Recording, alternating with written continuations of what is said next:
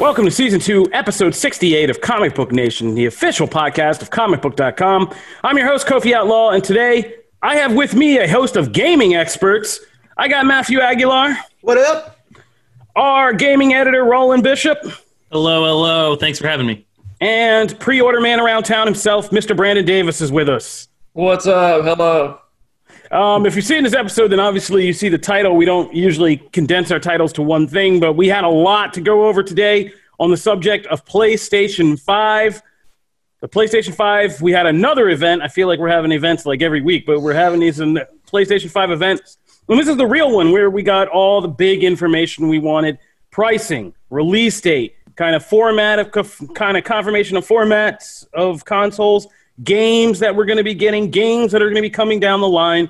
So we have a lot to unpack on that. But before we get to that, we do have a couple news items to kind of talk about on the DC and Marvel side as kind of things get back into production. And so that's good news. So why don't we start there before we get into gaming, and then we're going to end with some in-depth breakdowns of things that are happening in comics right now. So, so we're basically just geeking out on this episode, which is good. Getting back to the core of things. Sorry, mainstream audience. Well, here's one for the mainstream. Yeah, we got one for the mainstream audience here. The Batman is back in production. Star Robert Pattinson has been cleared of COVID-19, and cameras are back rolling on the Batman. So, yay! I mean, that's good. I mean, we were wondering, because production got shut down because a crew member or crew members who have not been named were kind of diagnosed with COVID. Then Robert Pattinson was diagnosed with COVID. That was the big one.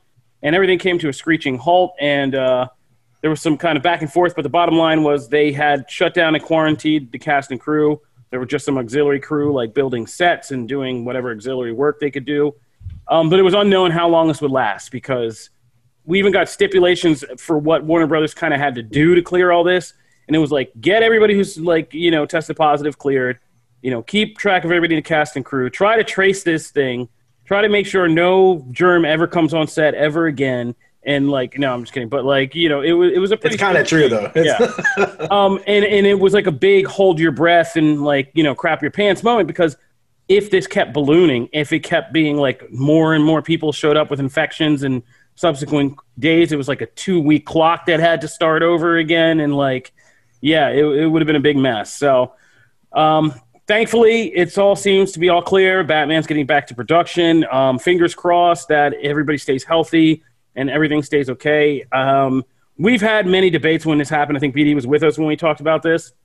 And we were talking about the NBA and all that stuff, and how different businesses are trying to cope with the shared realities of trying to get back into business and deal with, the realities of COVID-19 infection. So Hollywood's trying to kind of chug along and keep things safe. But this was the biggest high-profile test I think we've seen so far, and it looks like Warner Brothers managed to kind of get a handle on it. So, here, like I said, here's hoping going forward. What is this?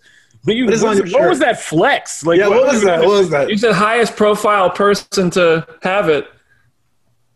Oh, The Rock? Oh, yeah. I meant in an active film production right now. Oh. Yeah. Right. No, I couldn't tell what the symbol was. I was about to say, Kofi, delusions. No, man, I love The Rock, and I even mentioned him in my Batman article. Every time I didn't get my I was a Robert Pattinson reference in a conversation about Robert Pattinson, but I'll see myself out. It's fine. Oh man, all right. But Jesus. But on the Marvel side, we got some good news too. Falcon and the Winter Soldier's been back in production. We got final big confirmation of that, because Sebastian Stan and Anthony Mackie were posting photos from the set of them clowning around while social distancing. So Falcon, the Winter Soldier, is back on track again. And these are big deals, because we were wondering, specifically the Batman and Falcon and Winter Soldier, these are big high-profile comic book, TV, and movie productions, respectively. And we were kind of wondering about those release dates, right? Falcon and Winter Soldier was supposed to arrive in the fall, and we were all kind of now it's just, I don't think it's been official, but it is 2021, right? There's unless they stick this on the last day of December 31st, Brandon Davis we're expecting this in 2021 now, right? Yeah, I think Christmas Day is probably when we'll see it. So Okay, there you go. I mean, that works. I'll take that present. So yeah, in the Batman, of course, we're trying to keep it on track because we all like that October date. We actually liked it better than a summer date for what this movie looks like it's bringing to the table. And we were hoping that no more delays and stuff, we can keep this movie on track for October 2021. So it looks like we might be tentatively on track for that. So, like, from both cases. So that's good stuff. Finally, we got a new Disney Plus commercial because they're hyping up what they're bringing to the table for fall. You know, in a TV content season that is a little more bare than we're used to. Disney Plus wanted to remind people they got some stuff coming. Don't forget, it's not just that Mandalorian. They have some other things. And while I don't care so much about the other things besides the Mandalorian, there was one big confirmation that we kind of can be happy about, which is that WandaVision seems to be confirmed now that we'll get that before 2020 lets out. that's what I meant is coming December 25th. Falcon Winter Soldier, not this year. No chance. Oh, you just crushed me. Wow, boy, he got so excited. Sorry. Falcon and Winter Soldier, not I was like, this year. You're the Marvel roller guy. coaster of You're emotions. like the Marvel guy. I thought you knew. I was like, oh, man. WandaVision, if I was a betting man, I'd bet the house on Christmas Day. Falcon and Winter Soldier, not happening this year. Oh, Also, Kofi, Krypton did not get canceled. Oh, wait, no. I'm sorry. I just thought I'd continue the roller coaster. No, yeah, that like I actually was so confused there. I didn't know what you were doing. What? I was like, really? Is this breaking news? I was like, what's happening here? You guys are cruel. It's 2020. I already have enough. No, Falcon and Winter Soldier has a lot of production left, and there are things in that show that they can't release until after Black Widow comes out, and nobody knows. You're muted, I think. Yes, I am muted. I'm expressing my disdain still and my pain. But I was saying, agreeing with you that's where I was going next with this was these delays were important, especially in the Marvel case, because the Marvel Cinematic Universe is such a row of dominoes, and kind of figuring out how we get these things and where isn't just about when they get done with COVID and kind of get done production, like you said. It seems pretty clear, and Marvel never wants to spoil these things, so they're kind of in a sticky situation PR-wise, where they can't tell us like outright, like, yeah, you kind of got to see Black Widow before you watch Falcon and the Winter Soldier, or vice versa. Though, why couldn't they? To be like just like that, like not getting in the spoiler. Why couldn't they just say they that? budgeted for snipers in 2020, and that's what they. I just don't understand. We're going to talk about communication a lot this episode, but I would just say like that would have been a huge thing. Like, hey, we can't release that until you see one, and people would have been like, oh yeah, duh. It would have made sense. I think it's just like they're the only ones who don't say anything. I know ever. And also, you are the answer to your own question. You realize because of people like you and me and us. No, like all of us. Because as soon as they tell us that we can't, like, comic book officers goes into like lockdown DEFCON mode as Jim Viscardi starts putting together string theories about why we can't possibly see this one without the other. And like, yeah, and it's just like, yeah, so they just don't want to invite all that speculation. They don't say anything. But it happens anyway, so what does it matter? Yeah. We're going to take them not saying anything and spin 6 stories out of it. I mean, whatever. Like, it's moot. The point is moot. But that's more about us than anybody else, I think. Yeah. But I would like to know something. You know, I'm just trying not to, like, start anything because I've been critical of Marvel's PR choices in 2020 while DC is coming up kind of crazy strong. So, well, here's the thing. There have been a number of castings that have happened behind the scenes. If I knew them, I would share them right here. I don't know, but I do know which characters. Some major characters have been cast. I just don't know who's playing them. And so, like, I think they might be planning something like that. This is just me speculating, but I know that they have gathered quite a bit of news and like opportunities to share things that would be very exciting. So, I mean, they're just once things are more certain, I think that we're going to have a similar day where Marvel just kind of blasts everything. But it might not be anytime soon. I genuinely don't know that. While Brandon's on camera, can we ask, is it Nova? And look into his eyes, everyone. See if the joy is there. You can tell. Listen, if it was Nova, I would be in Burbank auditioning right now. All right. That's a good. You've learned. Save that clip, everybody. Yeah. Save that clip for a year from now. You've learned things in this media training circuit. Very nice dodge. Yeah. I mean, it's going to be like January 5th, 2021. Marvel's, hey, you survived 2020. Big preview event for the next, 3 years for all survivors of the dystopia. Here's what Marvel movies you can see. And series are coming out. Yeah.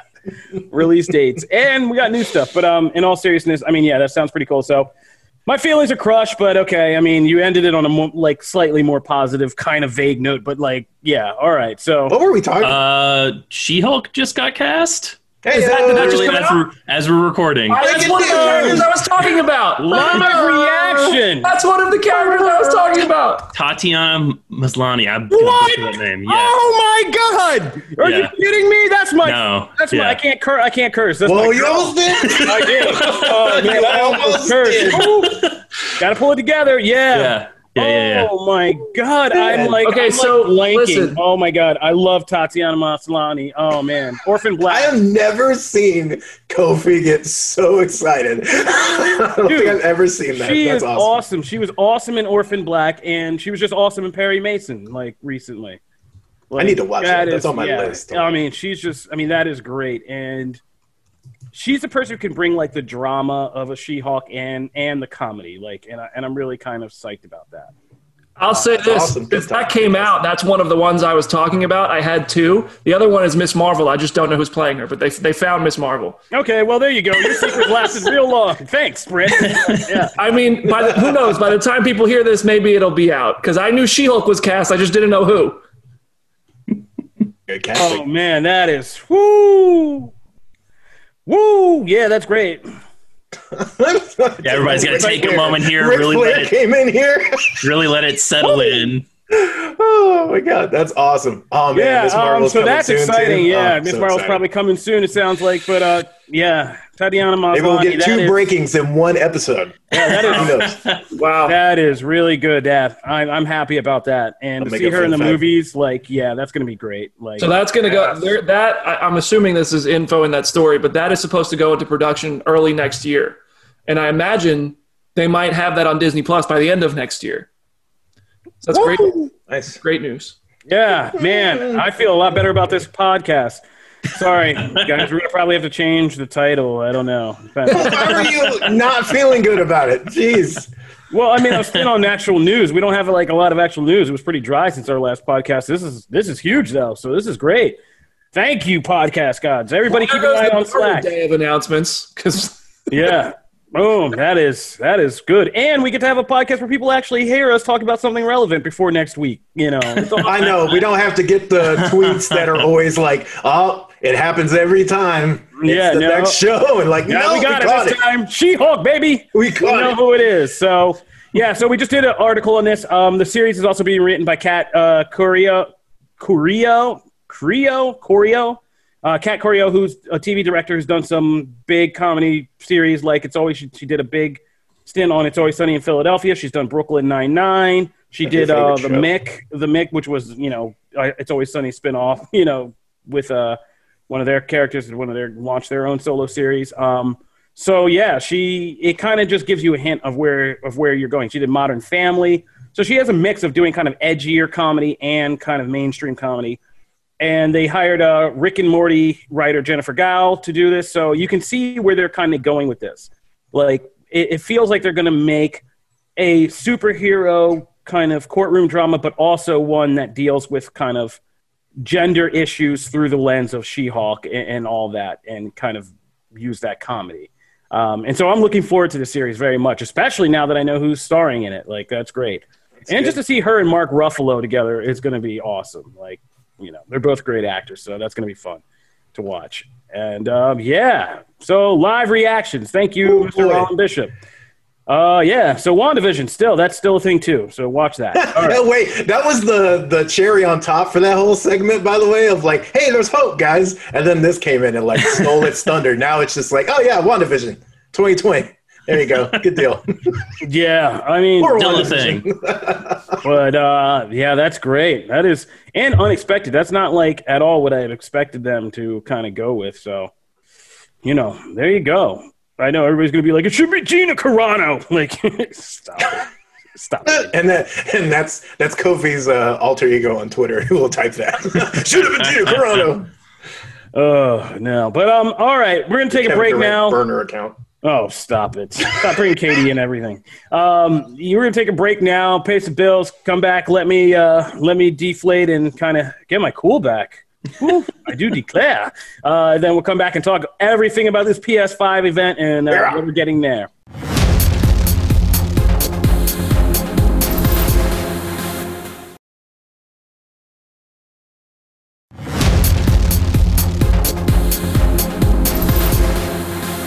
All right, we're back. After all that dramatic flair, let's get a little bit more analytical as we break down everything that was revealed in the most recent PS5 event. Like I said at the start of the show, this is the one we've actually been waiting for, which makes me wonder what all the events were about, but all the other ones, because this one had the actual goods. Kof. They are the trailer teasers of. Yeah, I know. We're now having teaser events and stuff like that. So this is where we are in 2020. A launch event, teaser event. All right. So this was the one where we got all the information. And after Xbox kind of put out its pricing, we've all been waiting to see like what there's been rumors about Sony and them kind of, going to battle each other about what to do with this pricing. But we finally got official pricing, got a release date. Mr. Roland Bishop, why don't you take us through the big stuff and, on the console. Maybe, Matt, you can take some of the game stuff. Yeah, sure. So the big thing, of course, like you said, pricing release date. We're looking at $499, $399 for the disk drive one and the all digital one. November 12th is when it's going to release in the United States. It's going to release November 19th globally. That was my big surprise. That was a lot sooner than I thought we were getting that console. For some reason. Oh, as soon as Xbox said November 10th, there was no way PlayStation wasn't going to be right in that same time frame. Yeah, I think I missed the Xbox November 10th thing. So, so both of those were both sooner than I thought. Man, I thought we were going to be in December, but all right, I'm ready. So next-gen console launch officially, both sets, November is when everybody's going to kind of go wild for it. That said... Pre-orders were not handled particularly well. So pissed. Yeah. First off, they weren't really addressed in the show at all. Sony, after the fact, was like, oh, also pre-orders tomorrow. But then a bunch of retailers seemed to jump the gun. And so a bunch of people are mad about that. I know Brandon got his pre-order in. Very mad. Matt did not. And by the way, I'm very mad. And also, I have 2 pages pulled up. So if during this podcast they come available, you won't see me for a minute because I'm going to be ordering mine. Yeah. So, I mean, it's one of those things where the event itself showed off a bunch of stuff. I mean, Matt, I'm sure, is going to talk about a lot of this stuff. But it led off with Final Fantasy 16, which is a huge get. We know it's PlayStation 5 console exclusive. It showed off Demon Souls, more of Marvel's Spider-Man Miles Morales. Just there's so much really going on for the PlayStation as compared to Xbox that even with all of sort of the missteps, you look at the PlayStation 5 as the next-gen console, at least right now, until we officially get, Halo Infinite, something for the Xbox Series X/S. So that's kind of where we stand with that. Agreed, Kofi. Agreed. I can't. Yeah, if you're watching this, I dipped out because I had this solicitor in my neighborhood. I'm on my neighborhood watch. There's some solicitors that are more aggressive than others. And I had prime time Mr. Aggressor at my door. I had to go handle that real quick and give him a reverse lesson in what aggressive anti-soliciting is all about. All right, so I'm sorry I missed that, but it sounds like we got a good information breakdown about the consoles. Yep. I'll say that $399, that is a perfect price point right there for me. It feels next gen enough, but it's kind of doable enough that I feel like I can. At launch, because I was saying, I never go at first, so I'm just going to wait until the bundles and all that. But now I'm kind of like, I don't know. And, I'm going all digital. We were talking about this on Twitter. Fans were asking us, and it's just like, I'm with Matt. At this point, I don't need a disc. I'm going digital. Keep in mind, too, the PlayStation 5, what we know about it is that the $499 one has the disc drive. The $399 does not, but still plays the same level of games. It's literally like just the disc drive ripped out of there. Whereas the Xbox, the $299S, is all digital like the lower-end PlayStation, but does not play games at 4K and so on. It's not as powerful. Yeah, all right. I mean, yeah. And that's also, I mean, we were also talking about that a couple shows ago. That has its uses too, because there are a lot of people who want quote unquote next gen that don't have 4K TVs and do all that stuff, and that'll appeal to them, I guess. But no, this sounds actually like a pretty good price point. So, Mr. Brandon Davis, did you really get the last pre-order in Nashville? Is that a Dude, the story of how I got this. Listen, and I know Matt's gonna hate me telling this. I do. Did you say because I hated it on Twitter? I'm Brandon Davis. Here's my Twitter account. I hated it on Twitter. Yeah. Listen, pulled up in my C8. My mom comes over for dinner, and we're eating dinner. I open up Twitter as soon as I finish because I can't stay off Twitter for more than 10 straight minutes, and I see IGN. I like IGN. I follow them. I see them tweeting about the pre-orders, and I was like, wait, what? The event said tomorrow. So I click the link, and it says they're sold out at Target. They're sold out here. I was like, what? So I went to Target. I went to Walmart. I went to Best Buy, all their websites. Couldn't get one. GameStop website crashed. Couldn't get on it. Called 7 different GameStops in Nashville. All sold out. Target and Walmart not doing the sales in person. Called one more GameStop, the one at the Opry Mills Mall. Anybody from Nashville knows the Opry Mills. And they're like, listen, we have 1 digital pre-order left, but we're closed. Like, I was like, can you take my card over the phone? Like, please, I need it. That showcase was so good. So they couldn't. They wouldn't do it. He was like, where are you? I was like, I'm in Germantown. And the dude on the phone was just like, oof, that you're not close. And I was like, dude, I will get there fast.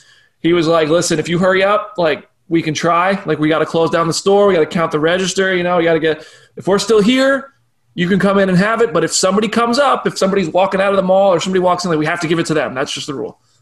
So I was like, all right, dude. So I made it to the Opry Mills in record time, doing the speed limit and only the speed limit. That's of course. They're so full of it. I sprinted. I was running through an empty, closed mall, and somebody who I didn't even see them, I don't know where they were, they yelled, "Run, Forrest!" And I was just like, yes, thank you for the encouragement. Got to the store doors. The doors were locked. The dude who was on the phone came and opened it, and it was crazy because when he opened the doors, I actually heard like a, ah! And I got in there. I got in my pre-order, and they're not doing like a midnight release or anything, but on November 12th, I can get in there, get my digital PS5. But then they still tried to sell me like a copy of Miles Morales, and I was like, yo, I just ordered a digital PS5. Why would I buy a hard copy of Miles Morales? Got to keep those margins high. Yeah, I was going to say, they got to get that upsell, man. I respect it. I don't think they've been through training yet. Because when I walk in there with my PS4 and they say, we'll give you a piece of toast, like, you know? Yeah, they haven't been through digital training yet, so they don't know all this yet. I think they're just going by old school default methods, which is to try to upsell you things. And they're going to be trying to wait till they actually upsell people who don't really know what they're doing and buying a digital copy and buy a bunch of like disc games. It's going to be fun. Those are returns I'm going to be sitting outside watching with popcorn. And I mean, it's going to be interesting because I'm also like, I want to get an Xbox Series X. I might do one or the other. I mean, I think I'm going to get the PlayStation first, but I'm going to try to reserve an Xbox so that if I have the option to make that decision, I will. And if somebody else on the staff wants an Xbox, like maybe we'll have that pre-order because it'll be good for more people here to have them. But they go on sale Tuesday. But so I called GameStop this morning and I said, like, you know, is this going to go on sale earlier? Because like PlayStation wasn't supposed to start till today.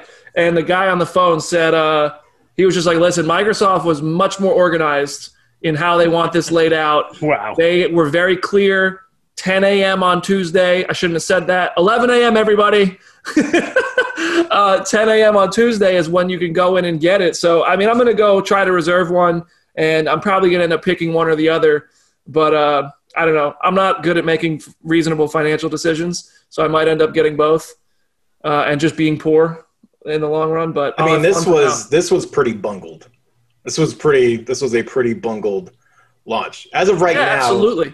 As of right now, Amazon is the only one that, while some people have been able to get in under the radar and get a few when it was briefly up, when the dogs weren't up at the page, and has a lot of people like not disliking dogs because that's what they have on their page when it's out. They're the only ones that have it. I mean, geez, even Sam's Club went live this morning at like, I forget what time it was, and had some. Someone fooled me. Good on you, because I was desperate. someone fooled me with a Bed Bath & Beyond meme because I totally went there. It was like, no way. And I was like, went there. I was like, son of a, but whatever. Good on you. I think what happened was Sony probably said sell them this day, and then probably one store or one outlet just started selling them, and then everybody else was like, all right, forget it. Let's just sell it. Well, it's okay. So then, but Sony also had one of their high-ups issue a statement that was very much saying like, hey, you're going to have plenty of time. I think it was Eric Lempel. Was it Eric? Yeah. Marketing, yeah. So that's the main issue that people have is that, oh, hey, you said we were going to have ample time. And also the one that really hits the wound, I didn't get these personally, but there's a lot of people posting the images of the emails from Sony that received them in their inbox saying, hey, you've been invited to get your early pre-order link to get a PS5 after they were all gone. From the PlayStation store. From the PlayStation store. Yeah. So it's kind of like that. It's just been bungled from the beginning. However, crazily enough, the hype for this has just built because of this. And while there are so many people cussing out Sony right now on Twitter, it's not keeping people from wanting to go spend ridiculous amounts of money on eBay and buy consoles for like $1,000. Also, to all the people who bought multiples, screw you. I will tell you that now. I'll tell you that right here. Because I saw a couple pop up. I was like, oh, I bought 4. Oh, let me buy 10 in my cart. Who wants one? It's like, oh. I'm going to be honest. I am banned for life from eBay for doing that with PS4. Dude, yeah, I just remember being in New York when this current gen launched, and it was savagery in Manhattan. People trying to get Dude, I ran through a Walmart in Columbia, South Carolina, and bought 3 PS4s. Yeah, it was nuts, dude. Ran through it. Really nuts. The lady was like, hey, don't run. So I did like a quick little oh, I'm not running, I swear. Like, look. Technically, it's shuffling. So let's get to the actual games. Yeah, the games. So this one we got a prolonged look at Miles Morales. We got to look at Genki. We got to look at Tinkerer, who is one of the bigger villains in the game. Doubtful that he'll be the main villain, but he is one of the major villains. We got to look at like gameplay. Everyone actually really dug the new footage of this whole bridge sequence that a lot of people were comparing to, many of the Spider-Man bridge sequences, both in the comics and in the movies, but especially Homecoming. So there was a lot of good reception to the footage. We then finally got the debut of Final Fantasy 16. Which is going to be like the other Final Fantasies, or most of the other Final Fantasies, a completely new world, completely new characters, but we'll have like chocobos and all the things you know and love. We got looks pretty big, intense, man. Right? Yeah, and it is a return to more not traditional, but like more traditional medieval themes. It's not going to be like 4 guys in a car, even though I adore 15. It kind of had that design of the character vibes, but the world they're in is back in like a medieval thing. Yeah, it was like kind of a mix of the like best of all worlds. Because I like that steampunk kind of thing they did, even the weird new age K-pop version.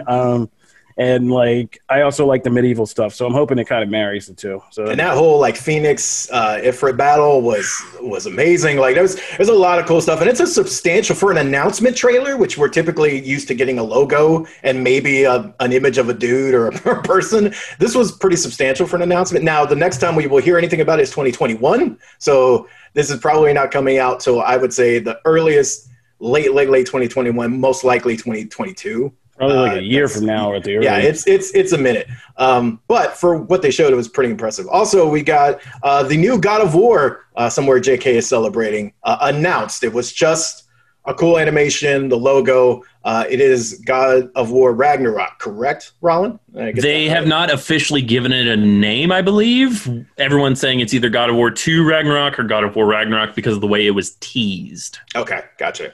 It was, and then of course we got a look at a bunch of other games, but the big thing that people came for was the release date, which they delivered on. And then, of course, the price. So overall, it was I feel like this one got people hyped in a big way. I mean, Brandon's a perfect representation of this. We've been telling Brandon about the PS5. Yeah. Dude, after that, he was willing to risk his life. And then he's driving across town and trying to get one. So, I think it successfully got. I hope for Microsoft's sake, learn from it seems they are, and get that pre-order thing in line, and hopefully it'll go a lot smoother. Yeah. So I hope Microsoft is learning about why people are so excited for PlayStation. Like, I love Xbox.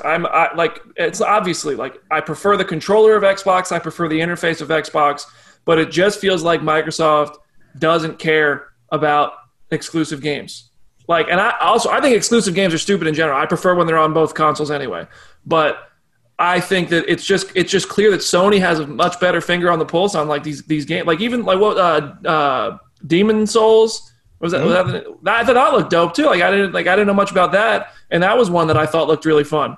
Like, it's like Microsoft is just like, well, we have Halo, we have Gears of War, and I love those games, but I'm reaching a point now where I'm watching these showcases, and Sony just seems to care a lot more about getting you new, fresh games. Like, Miles Morales is a perfect example. Like, and this was so well done because it's not a full game, right? It's like basically a glorified add-on to the first Spider-Man. It's somewhere between DLC and a full game.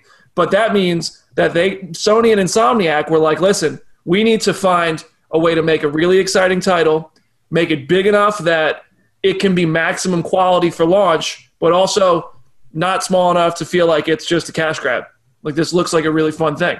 Granted, we don't know the full size of the game. We haven't played it yet. But it's like, that's such a smart play. And meanwhile, Microsoft rolls out Halo, and I feel like I'm watching a pre-viz version of Thanos on, like what is going on there? From the people that originally brought you Sonic the Hedgehog.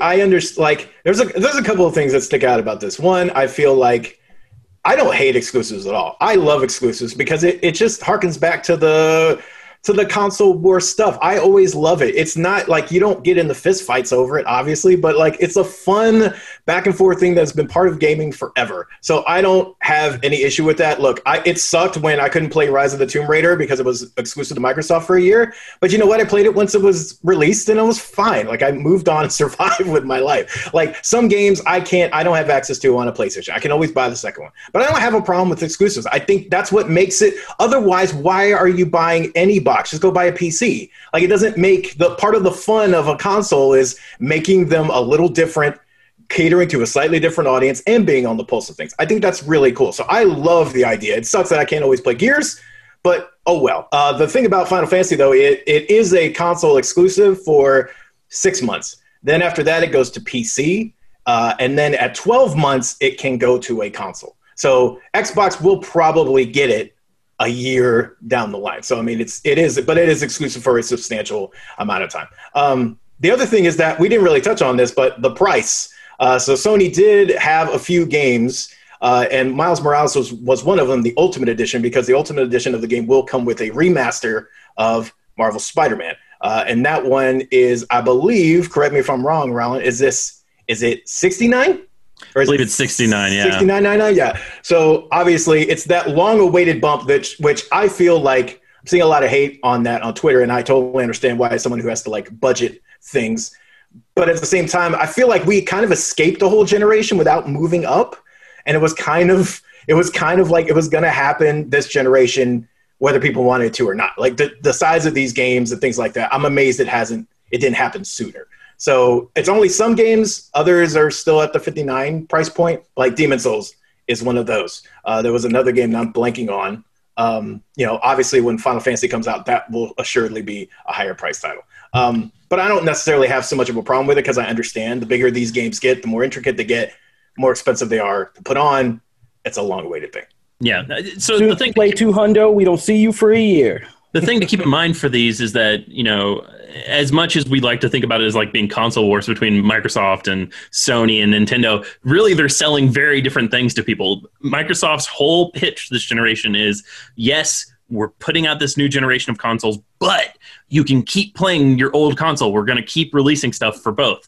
PlayStation's pitch is, look, we're putting out this great new console. It's got some incredible looking stuff on it. You're going to want it, but also the stuff is going to release on PS4, which is not super clear. They slyly snuck that in. Miles Morales, Horizon Forbidden West, both confirmed for PS4 releases as well. Like, they're going to come out on the old consoles. And this is a smart move, but it's not been the main thrust of PlayStation's marketing so far. Whereas for Microsoft, it has been. The idea for Microsoft is, look, we'll get you in the system. You're going to get Game Pass. You're going to have access to all of these games across these things. If you want 4K, you got 4K, but you don't need it. Whereas PlayStation is like, no, we're still kind of in the more, better, new, like this is the new generation of stuff. It's going to look better. And obviously, though, that is such a big, the difference with like the Microsoft thing, right? One, they have a built-in system into their next gen that is lower, that lower tier anyway with the S. So they're already like going into a generation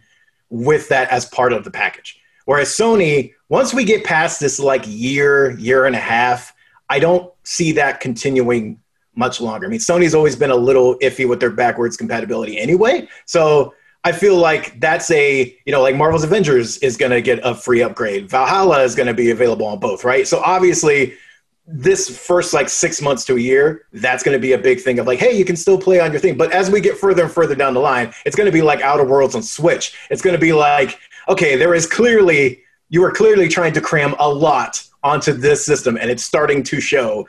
And at that point, that I feel like in about a year and a half, we'll see that full vision kind of take off. And so, one thing we haven't talked about yet, also announced yesterday, the PlayStation Plus collection, which is basically a PS4 to PS5 Game Pass. That's what it is. Like, you can play a bunch of PS4 games on the PS5. They haven't released a lot of information, but a bunch of games were shown that are all like high quality first party titles that people who are playing a PlayStation 5 will want to like play on the PlayStation 5, right? Your God of War, stuff of that nature. Like, people are excited to play these if they look even better. So like that could be the answer, right? Obviously there's going to be a pretty, I think it's going to be a longer delay before they start phasing out like PlayStation 4 support. But what's going to happen is you're going to start to see more and more support for this PlayStation Plus collection, assuming it does anything, like it's successful by any, metric, which it should be. Game Pass is wildly popular. There's no reason PlayStation shouldn't have their own version of that. Yeah, it's crazy that I keep PlayStation Plus around simply for the multiplayer part. Like, that you can't access multiplayer without it. I forget I own the games that come with it every month most of the time. There's been like 2 times I've been like, oh, that's great. But I'm just that type of gamer. I feel like Kobe's probably more like that too. Like, it's kind of like I'm on to whatever the next thing is. I don't look, it takes a lot. Like, it takes a remaster or a remake for me to then pay attention to like an older game. Otherwise, I'm just focused on whatever is next. All right, there you go. So that's what's coming up on the next gen front. Place your bets, get your pre-orders if you can, and start choosing sides. No, I'm just kidding. Moving right along, we're going to end today from the world of digital video game innovation to going back old school into comics. So let's talk about comics this week. We're going to dive into a couple titles. And first up is, I wanted to talk about this Phoenix Force Avengers real quick. Oh, God.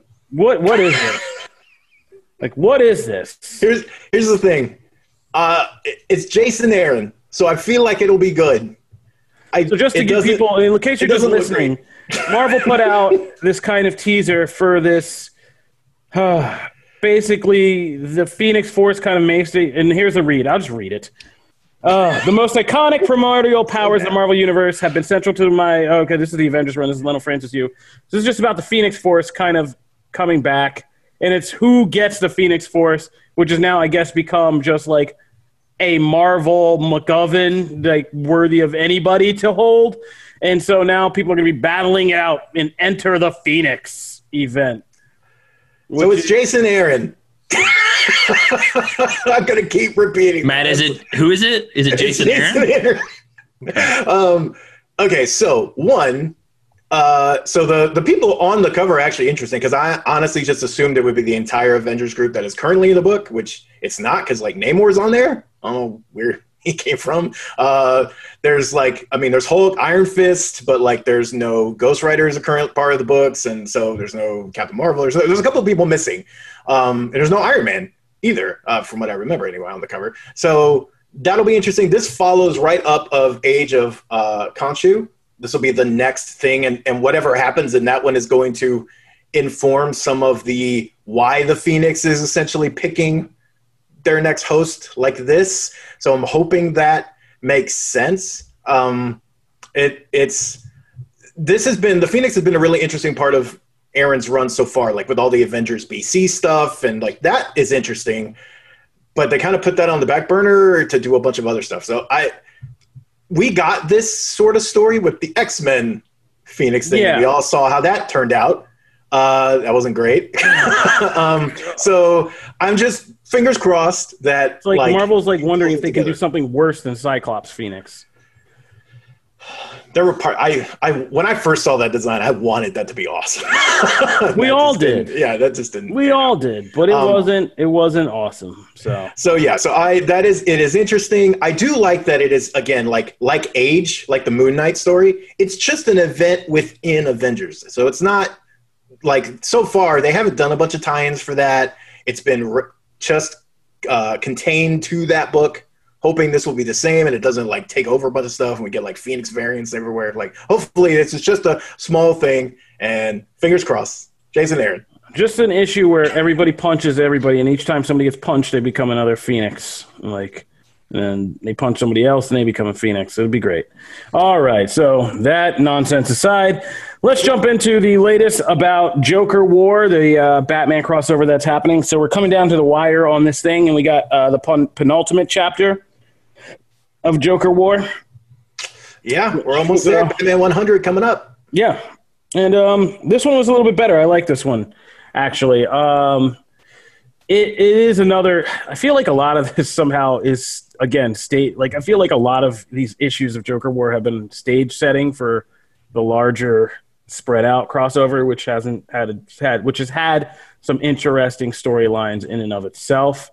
But this one did kind of at least bring what I feel is a better thematic focus to this story and kind of set it up for a final battle that actually feels like it could be as fulfilling in its substance as it is in the spectacle. So basically, that's all very vague, and like, let's just get into it. So basically, this issue just sees like Joker and Batman setting their respective stages for the final battle. And for Joker, that's kind of taking his own Batmobile type deal limo ride to Ace Chemical, a nostalgic site for him, and kind of doing a lot of exposition on the way, but basically laying out what his vision of Joker War is and like why he's doing it. While Batman decides to get in touch with his feelings and kind of open up and get with the Bat and reapproach the Bat family and kind of admit that, you know, he's been closed off since Alfred's been dead and he needs their help, and this is the only way he's going to win this war. And so there's no mystery left. Batman knows what the Joker's planning, to kill all of Gotham by luring them to the movie theaters to see the Zorro movie that his parents saw before they died, and then he's going to kill them all. And he knows that Joker wants to have a final fight with him at Ace Chemical, and so he's going to go there and kind of face Joker while the Bat family will handle what's going on in the streets and Joker's big plan to kill everybody in Gotham. Now, there are a couple figures caught in the mix of this. You know, I don't know what Clown Hunter's doing anymore. He just shows up on random pages and kind of flexes on murdering clowns. So good for him. But Catwoman's in the mix here, and Harley Quinn, who have both been kind of in the middle of this, are in the mix. Harley, some of the best parts for me. Yeah. I mean, Harley actually has a actual good storyline in this where, you know, now instead of just Batman having this kind of should I not dilemma about what to do with Joker, she's in on this. And except she's very much in the I'm killing this dude camp. And like, and Batman's now trying to actually defend Joker from her in part. And they have this kind of, in Batman Harley stuff can be so terrible because it can get so like cheesy and gimmicky. But they actually have a pretty good discussion about, you know, Joker and in their kind of shared dilemma about this guy who's hurt them both and how they're both trying to deal with it, about what to do with him. So, yeah, of course, they go in for the final battle. And, you know, the big spectacle that's going to get us into this final battle is that Joker has his own spoilers. Spoilers, I already got yelled at by comic people online. So spoilers for this. Oh, did you? Yeah, because we put things in the assignment thing, and for comics we usually just kind of raw put in the ideas, and sometimes I forget to transform them into like less spoilery ideas. So people in the comics were all up my butt about this. Oh, my bad. That was probably my fault then. No, it wasn't me. I have a thinking I probably put brain. the headline in there. Sorry. You did, but I have a thinking brain, and I'm able to change things. So after I got yelled at, I quickly changed it. I mean, there was actually a better title to go with. But yeah, so Joker gets a major costume change, and spoilers, if you want to still hear this. Yeah, he gets his own bat suit. And not just any bat suit, but this bat suit, which is kind of like, I keep calling it Batman's Mithric armor for some reason, because it's just shiny like that. If you've ever played fantasy games, he gets this kind of shiny, like light colored neon suit that was designed for him by Lucius Fox. And what the larger thematic about this story of Joker War and the preceding story, his dark design, was the Batman aspect of it is about Bruce Wayne kind of trying to figure out how to make a change in his career after Alfred's death to be something kind of bigger and better than the Dark Vigilante on both the Bruce Wayne and Batman halves of the coin. So a lot of it was him kind of finding new ways to kind of settle the madness in Gotham by also rebuilding Gotham into a physically new and better and more advanced city through Bruce Wayne.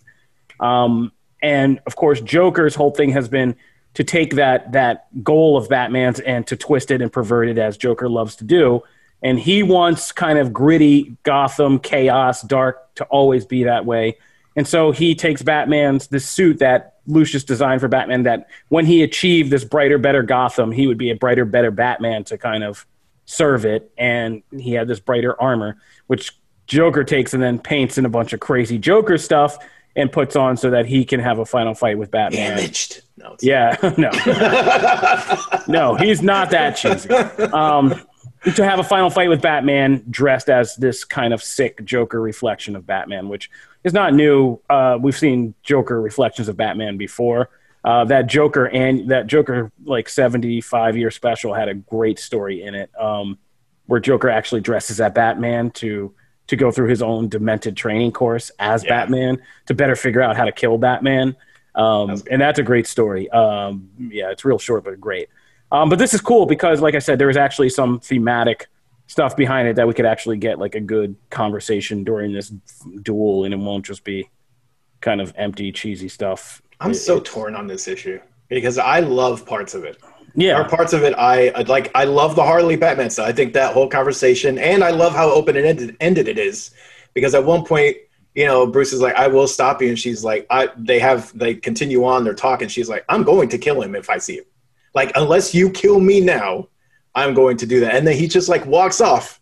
Like, he doesn't actually say anything else. Like, it's almost like he's just reserved that in his brain. Like, you're left wondering, like, is he just gonna let it happen? There's just that little bit of question. He didn't kill him, but will he let someone else?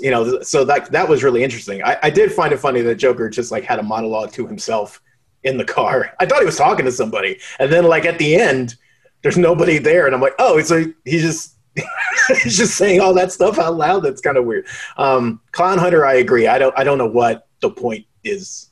That seemed like a really interesting thing, and then like it's just gone nowhere. So I don't know. He's not like, I mean, and if you're just reading the main Joker War, he's not a character.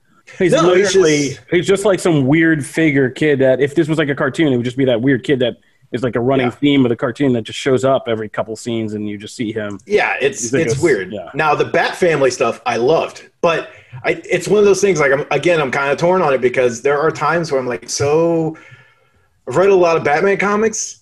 I'm tired of. It feels like every 6 months we have this same thing about Batman. Yeah, family therapy. It's just like well, I should have called you in sooner. I was hiding it myself.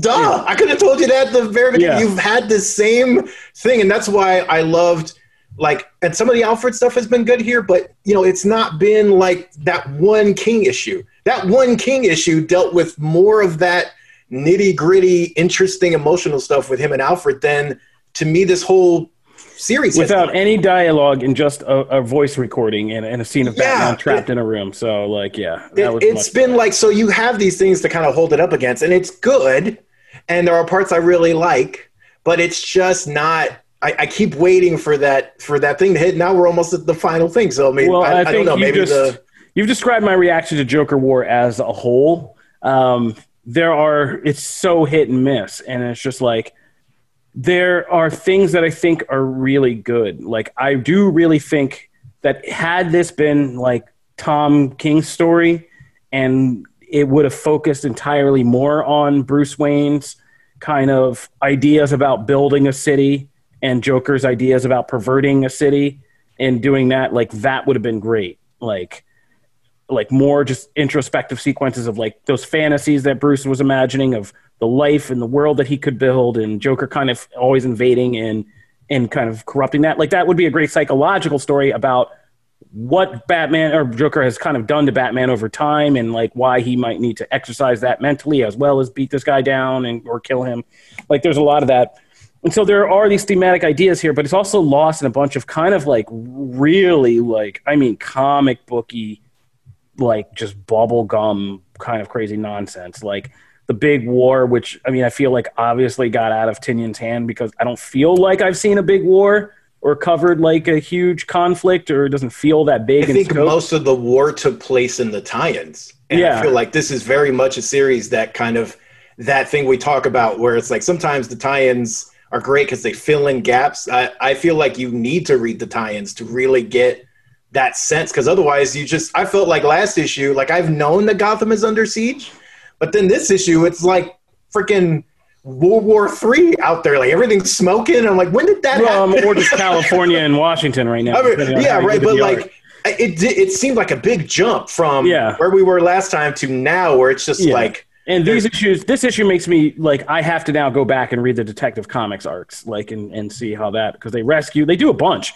They rescue Lucius, they like do some other stuff, and it's like, yeah, that's all very crucial stuff. So, yeah, there's a lot of ideas here, and I think also you and I talked about this right when Tynion started after King, like that first issue, and it was just like there's a lot of exposition that gets done. Like the whole Joker sequence is funny because I think he's talking to the limo driver who he kills subsequently afterwards. Okay, that's true, yeah. And but because I was during the thing, I was like, man, Joker's sharing a lot with like a random like henchman.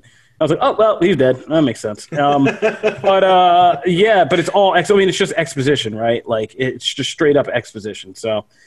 Mixed bag, Joker War. I'm hoping that the final issue in the kind of Batman versus Joker Batman will actually be like a memorable battle, and we get some kind of meaningful resolution. I think Nicole Drum took an article I kind of suggested, which is that I think a lot of the deeper things in a better executed plan, this is because what I kind of get is that there's a lot about this that makes me feel like it's dealing with a lot of what came out of the 80s era of Batman and the idea of both Batman and the Joker that were created in that 80s era. The kind of darker, edgier Batman, the loner, the kind of after Jason Todd died, and we got Year One and Dark Knight Returns and Killing Joke, and kind of moving on from that, which is a bigger order than I think maybe this creative team was up to the challenge of handling. But I feel like that's where we're going at the end of this, and that we're like kind of having a ceremonial putting to bed of this dark and gritty era of Batman and Joker, because that's what I think the shiny armor is about and all that. And even if we don't get shiny armor, the ideal is that Batman can be more than this thing we've been mired in since the 80s and the 80s movie and, the darker costumes and all that. And there can be something besides, the madness and the trauma and all that. And there can be something besides that.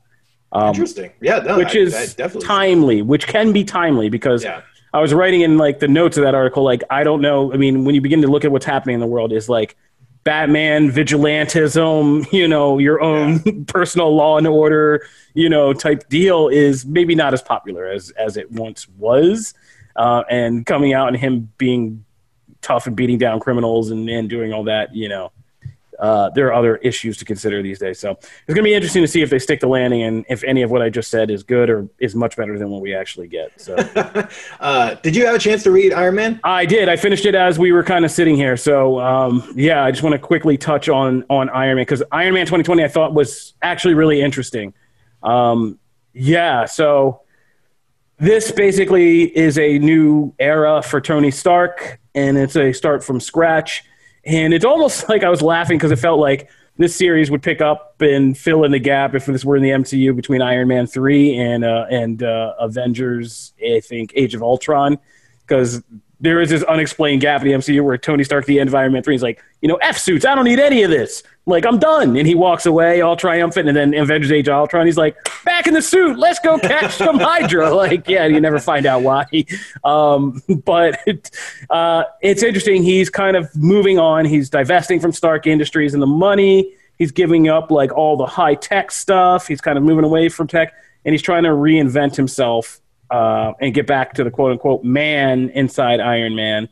It's a great hook, by the way. It's a great line when he says that. The dialogue in this is really good. Like, and he's having trouble because he is Tony Stark, and the psychology of Tony Stark. I mean, the biggest thing Tony Stark can't beat is getting over himself. So, even in this quest, he gets help from Trish Walker, Hellcat, who is a great, like, just totally unexpected person. But yes, by the way, it's one of those characters where you feel like whoever's writing, I can't remember her first name, but Cantwell, blanking on first name, but whoever is writing a book just comes in. Like, that's why, like, when Bendis wrote books, it was like, oh, Luke Cage shows up because he loved Luke Cage. Like, there are certain characters that, like, just writers like. I feel like this is one of those, like, I want Hellcat in here. Doesn't matter how I fit her in. I'm gonna fit her in. But yeah, I agree. I really love. Well, that was the thing, like, because I love it when creative teams do things that make me realize, like, there are things I didn't really realize before. And like, yeah, Christopher Cantwell is the writer. And yeah, Trish Walker and Tony Stark make sense because they are from that line of Marvel heroes who exist as socialites and in that circles of fame and society and stuff like that. And so you don't put it together in your brain until you actually see them in this scene. You're like, yeah, and it's just great because they're at a socialite, like, famous person party with a bunch of movers shakers, and they're just, like, running to each other in a room, and you're like, oh yeah, that would totally make sense because they are these two characters. Yeah. And like, yeah. And so, like, yeah, and Hellcat does a good job trying to call Tony on his BS and kind of.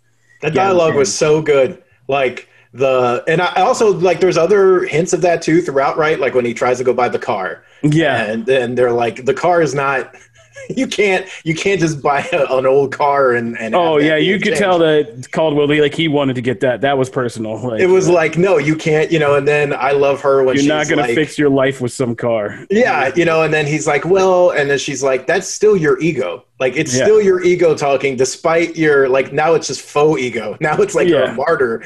And that stuff is really interesting. I love that he went back to the oldish suit. It's still got some tech in it, but, like, and also, like, he gave away money and, like, he did a bunch of stuff with it, but he still took out, like, he's got an umbrella thing that's, like, I forget what astronomical amount of money it is. He had $65 billion. He gave away 20. I think it's $45 billion. And he's even addresses. He's like, I gave away this much, and they're like, you still don't. Yeah, and the interview is great because, and, like, just how this is put together is great because they don't just do it as a straight up storyline. It uses media and technology and other things. Like, throughout it, there's a TV interview he's doing. There's the whole montage throughout the early part of the book with the cars, with the voiceovers about him trying to find the right car to kind of buy, and that'll make him feel this thing he wants to feel. Yeah.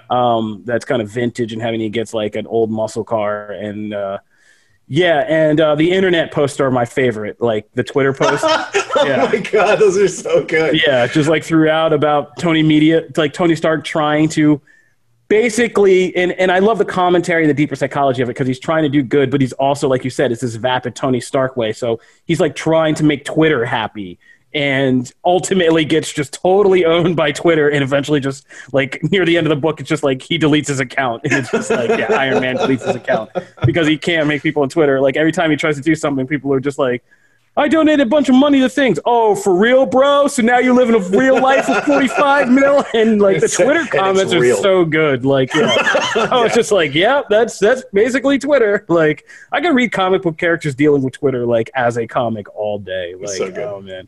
And I also am looking back over the art. Like, I love that he goes to the party with Trish Walker and he's wearing bunny slippers. I know. I noticed that at some point. I'm like, what? That's amazing. Because he's just, like, that level of billionaire that he just It's totally a rich person thing. Oh, yeah. Is wear that. Like, knew people from that society circle of New York, and like it was funny. Like I'd be like all stuffy, if like, hey, you want to have dinner with my parents? It'd be awesome. They'll just take us out to this crazy place. And I go, I'm like all dressed up. I'm like, get in a suit jacket. I'm like, hello, sir. Comes in like his sweatpants. He just like snaps his fingers and gets like an extra table put up. He's like, hey, and I'm like, so this is what rich is doing. Yeah, this is what money can do. And like the character cameos are just great. Trish Walker wasn't the only one. We had Unicorn. Like, yeah.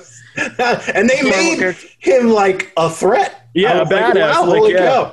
Yeah. And Terrax is just in the beginning because So like random. yeah, Iron Man fighting Terrax. Like you don't think you're gonna see that, but like here we are. Yeah. But they made me care about an Iron Man book, and that's awesome. And I don't think I've been as excited about Iron Man or the artwork, the storytelling, and just the feel of it since Extremis. Yeah, and about right. yeah, and this is great because I mean I'm actually like I got to say they've done these 2020 relaunches for both Black Widow and Iron Man. I've enjoyed both. It was really like, good too. Yeah. So, We didn't get to really talk about Black Widow. No, yeah, that's an excellent one too. Yeah, and and it kind of just really nails the core characters, and it feels like 70s retro for both of them in a weird kind of way. And I love 70s comics because I have an older brother who's 10 years older than me, and that's where I got into it, was reading all his 70s Marvel and DC comics, and this kind of returns to that flavor, and I'm kind of digging it. So I'm going to keep an eye on this new Iron Man book. Very much agreed. All right, and I think that's it. That'll do it. Oh yeah, I wanted to add something. Yeah.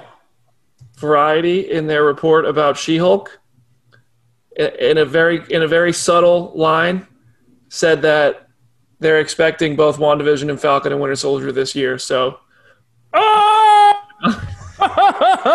oh baby, You better not be teasing him. Yeah, if you're teasing me, listen, that's what the Variety story says. I don't know what they're going off of, but I just wanted to share that with you. There's still apparently there's still hope. Hey guys, that's a good thing to end on. In 2020, guys, there is still hope. Do not give up hope yet. All right? That's a good one to end on. All right. Thank you, Brandon Davis.